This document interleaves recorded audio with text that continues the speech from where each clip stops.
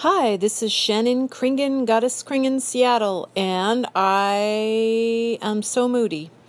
I'm having a lot of anxiety today and yesterday, but I realize that's partly hormonal, to be honest, if that's not too much information. I just got to see Jakob Dylan live with the Echo in the Canyon band.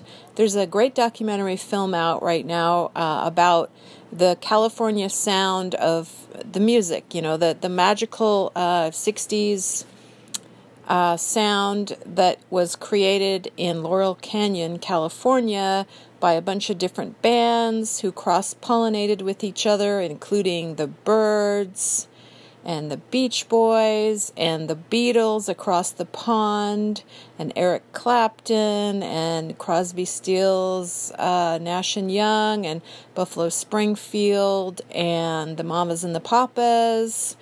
And the movie is produced by Jakob Dylan, and he is one of Bob Dylan's sons. He's about my age. He's actually a year younger than me. He was born in 1969. I was born in 1968. But I just had the wonderful experience of seeing Echo in the Canyon twice here in Seattle at the Uptown Seattle Film Festival Theater in Lower Queen Anne Hill, and I had a great time.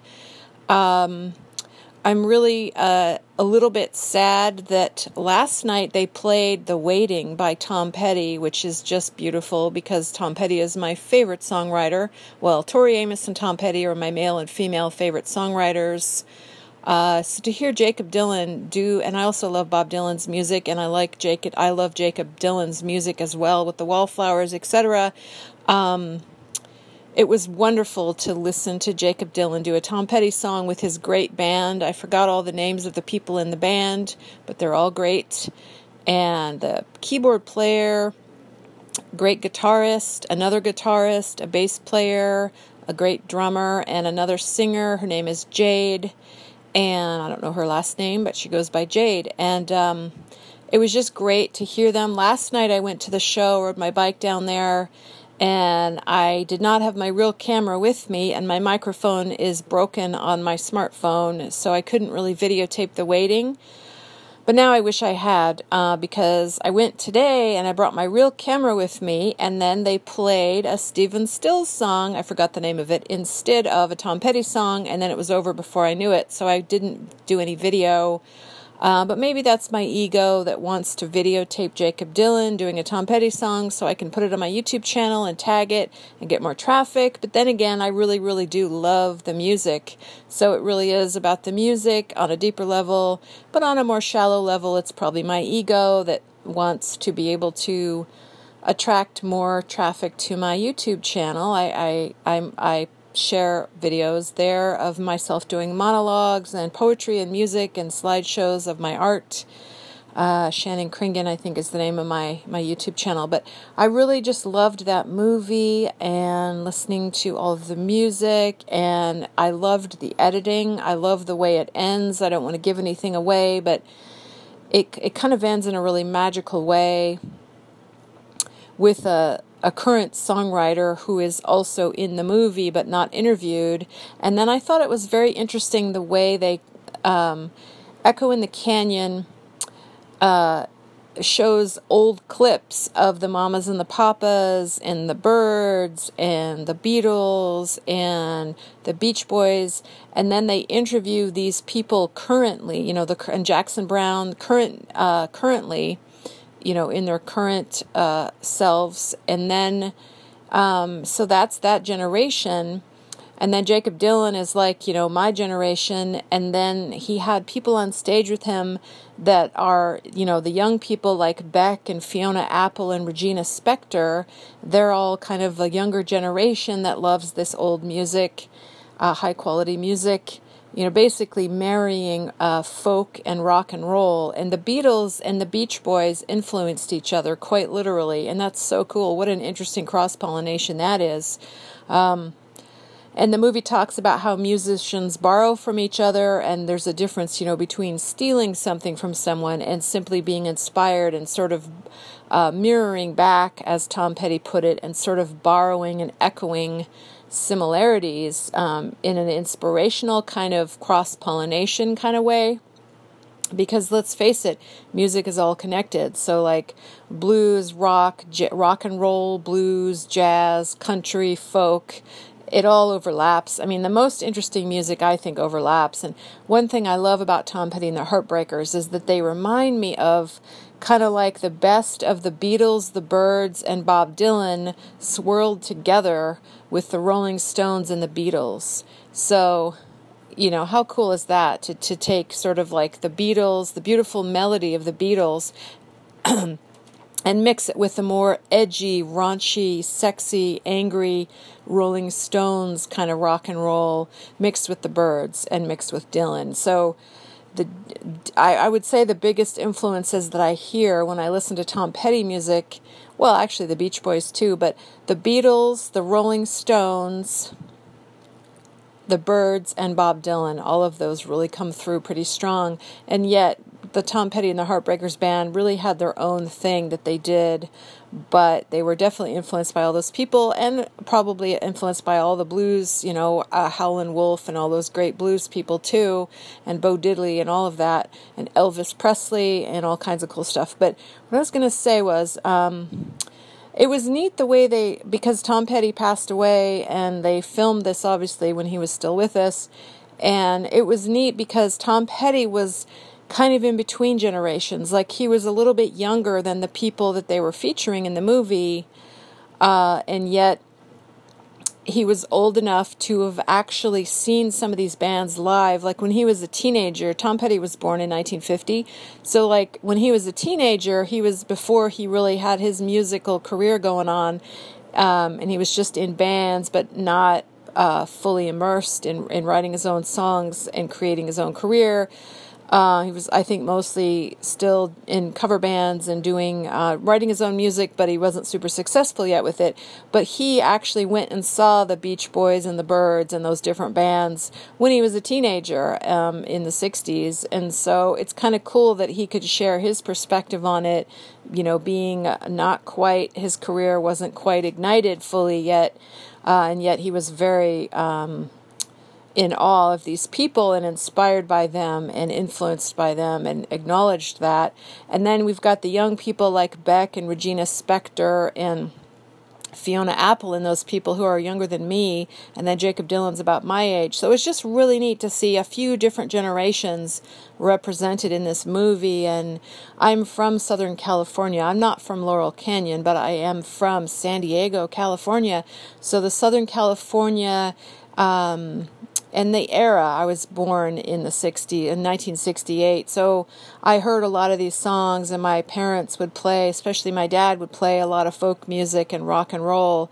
My mom was more into classical and fusion jazz, but she likes good rock and roll, and my dad really loves, both my parents have very good taste in music, so I listened to a lot of music as a kid, and my grandparents even had good taste in music, so there's a lot of music in my households, my mom, my dad, and my grandparents.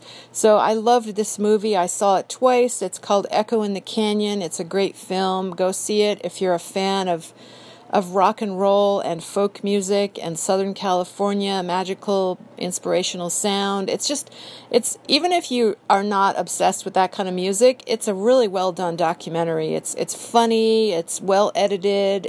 I'm impressed.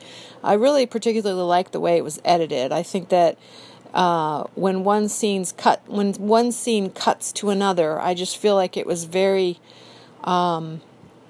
poignantly edited. It was intelligently edited. I don't know how to describe it, but it wasn't, because a lot of films these days are way too fast. This film cuts in a way that, there's close-ups of people's faces, and you feel like the movie made me cry, both times I saw it.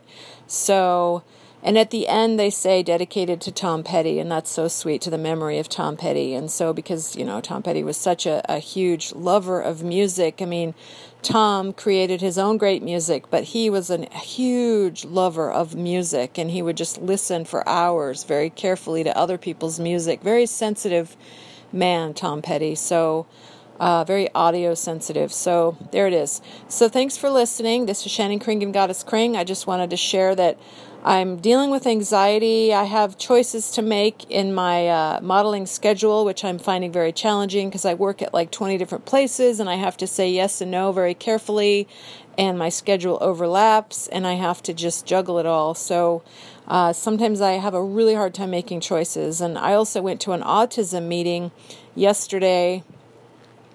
And the first time I went, I was inspired, and the people are really nice and interesting, and everyone is totally different and unique. And the first time I went, I liked that everyone was so different, and yet we were all there together, cooperating and acknowledging our individuality. But this time I went and I felt a sense of sadness, I guess because I was feeling hormonal and a lot of anxiety and on edge kind of stressed out, and honestly worried about my plan for the day, because I went to the food bank, then I went to the autism meeting, then I went to the farmer's market, and then I went to the Echo in the Canyon movie, and I had to ride my bike to the movie because of the parking situation would have been a hassle and the traffic would have been terrible anyway. So I kind of did a little too much yesterday maybe, and then I ended up staying in bed for like 10 or 11 hours, which I needed after that. But what I was going to, and I woke up with a horrible headache. And actually yesterday morning I woke up in tears, crying. I had a dream about Tom Petty, or a dream about telling people why I loved his music so much. And in the dream I cried, and then I woke up actually crying about the death of Tom Petty and about feeling sad like his music isn't appreciated enough. But I guess it probably is. But oh yeah, I also loved that this movie, Echo in the Canyon, instead of choosing the most famous hits of all the bands I mentioned, like the Mamas and the Papas and the Byrds and Buffalo Springfield, they chose lesser known songs, but really great songs. And so that's my favorite. Like, my favorite Tom Petty songs are not the hits. I love the song by Tom Petty called Luna, which is not super famous. And the last album they did, Hypnotic Eye, is brilliant. And I don't know how famous that album is, but it's brilliant. I've heard it hasn't really been played on the radio that much. Shame on the radio for not playing it, because that's a great rock and roll album, Hypnotic Eye. Check that out. If you like rock and roll, check that one out. But what was I going to say? So thanks for listening. So the autism meeting, for some reason, made me feel sad this time. I guess I was just overwhelmed by it all, and every single person there had a different story to tell about the challenges and the good things in their lives and the challenges. And I just felt kind of like we're all so different, and it's like we're all so separate, and part of me feels sad about that, and yet part of me feels like that's just normal and natural to be really individual. So I had a great experience today hearing Jakob Dylan live, although I am sad I didn't get to record a video of the waiting covered by Jakob Dylan, but I just linked it to my wall, another video of him doing that in New Jersey, filmed by somebody else. That's okay. That's fine. So thanks for listening. Follow your heart, follow your dreams. I want to try to do more of what I love and less of what I don't enjoy. So my website, ShannonKringan.com, if you want to see my artwork or write me questions or comments. And have a great day or night, everyone. Thanks for listening. Bye for now.